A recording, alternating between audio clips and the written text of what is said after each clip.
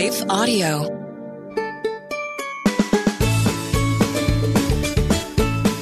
Hey friends, welcome to the Hearing Jesus for Kids podcast. Do you ever feel like you want to know more about the Bible, but then it's kind of hard to understand? Do you want to share your faith with your friends, but have a hard time figuring out how to do that? Do you want to learn how to connect the Bible to your real life? Well, then this is the show for you. My name is Rachel, and I'm your host. I've been a children's pastor for a long time, and one of my favorite things is helping kids learn how to understand the Bible. I think that sometimes people think that the Bible is just for adults, but God actually really wants kids to know about Him.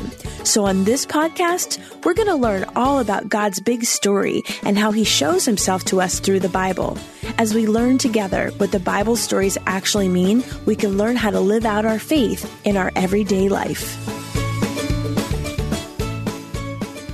Hey friends, welcome back to the Hearing Jesus for Kids podcast. I'm your host, Rachel.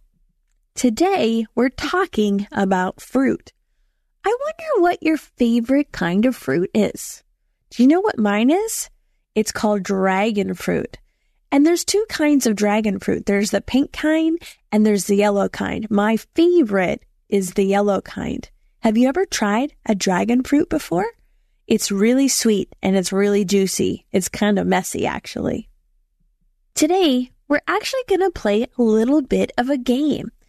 We're going to be doing some motions, and I want you to think about those motions and do them when you hear me say certain words in our story today. And our story is about all the things that we need to do in order to grow fruit. Now, first, we need to till the soil. So I want you to take a rake at the air in front of you using your hands. Pretend that your hand is a rake. Good.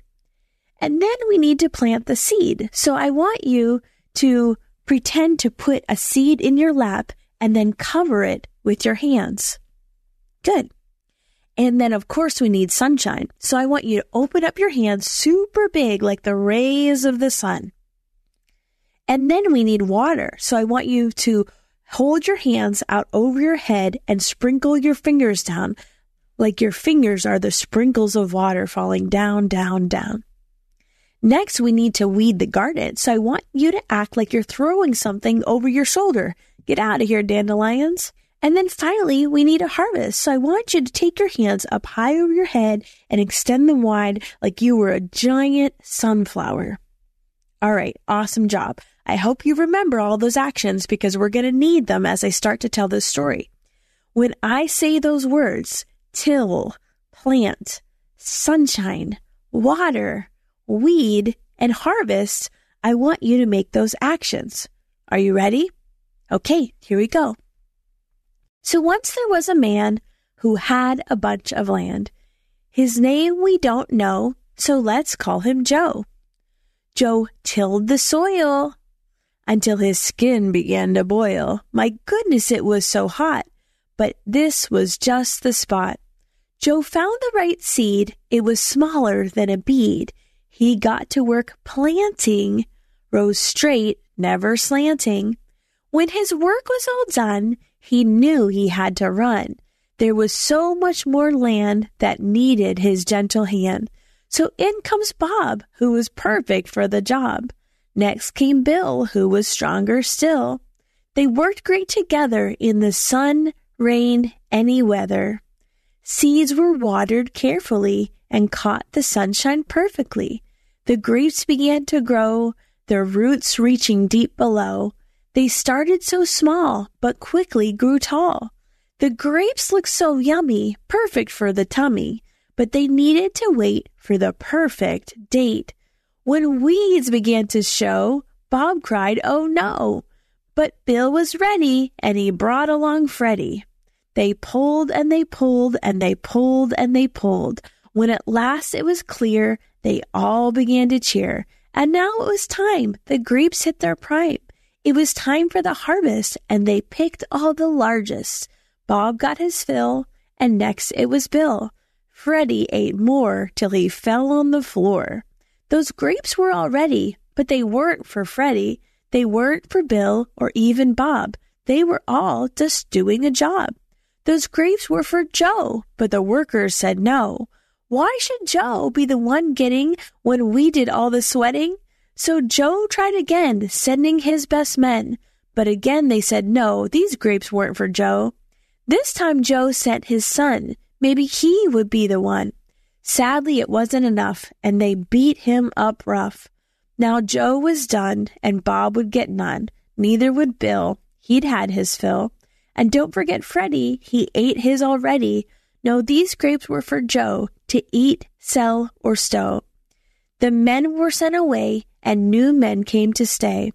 George, Tom, and Drew might have been new, but they knew their part right from the start, to till, plant, and water, and send grapes to their father.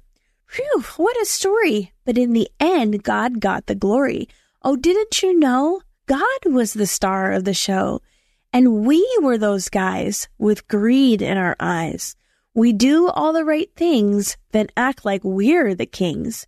We just want to ignore who those good things are for. He even sent his son to remind us he's the one. The good things are great, but they're not for our glory. Those things are for God, and there ends our story.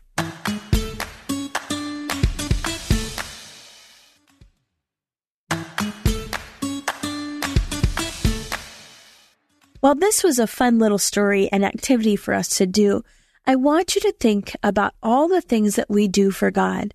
Sometimes it's easy to get caught up thinking that we're doing these good things for ourselves. But when we serve God and we serve others, God is the one that gets the glory. And that's kind of like fruit. If God was the farmer and he was sending us into the field to work the field and produce some fruit, think of maybe like a strawberry field. Is it hard work? Yes. But those strawberries aren't all for us. They're for God to do what he needs to do, to feed other people, to help other people, because it's God's field. Well, what represents the fruit in our lives? Maybe it's helping somebody that you know that needs help. Or maybe it's listening to your parents, trusting that they know what's best for you. Or maybe it's saying a kind word to someone that looks sad. We're not doing those things for ourselves or to even make ourselves feel better. We're doing those things to help others experience God's love in their lives. And when we act like that, that produces what the Bible says is good fruit as we help others to understand the goodness of God. Let's pray. God, help us to remember what's the most important thing as we are serving you and being obedient to what you've called us to do. God, help us to recognize all the different things that you have placed for us to do in our lives and to remember that we're doing them for you. It's so that you get the glory because you are what's most important. And yes, it does feel good to help other people, but help us to remember that we're doing that so they can experience your love through us.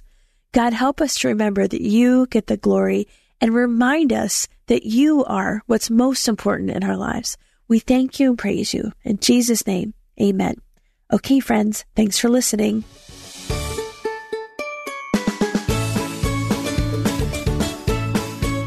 Hey, friends, thanks for listening to the Hearing Jesus for Kids podcast. If you liked today's show, I would love it if you would head over to Apple Podcasts and leave a review. That's the number one way you can support this show. If you're wanting to dive a little bit deeper, you can also join our Patreon community to get our family discussion guides, join our private discussion groups, and have access to bonus content and additional resources every month.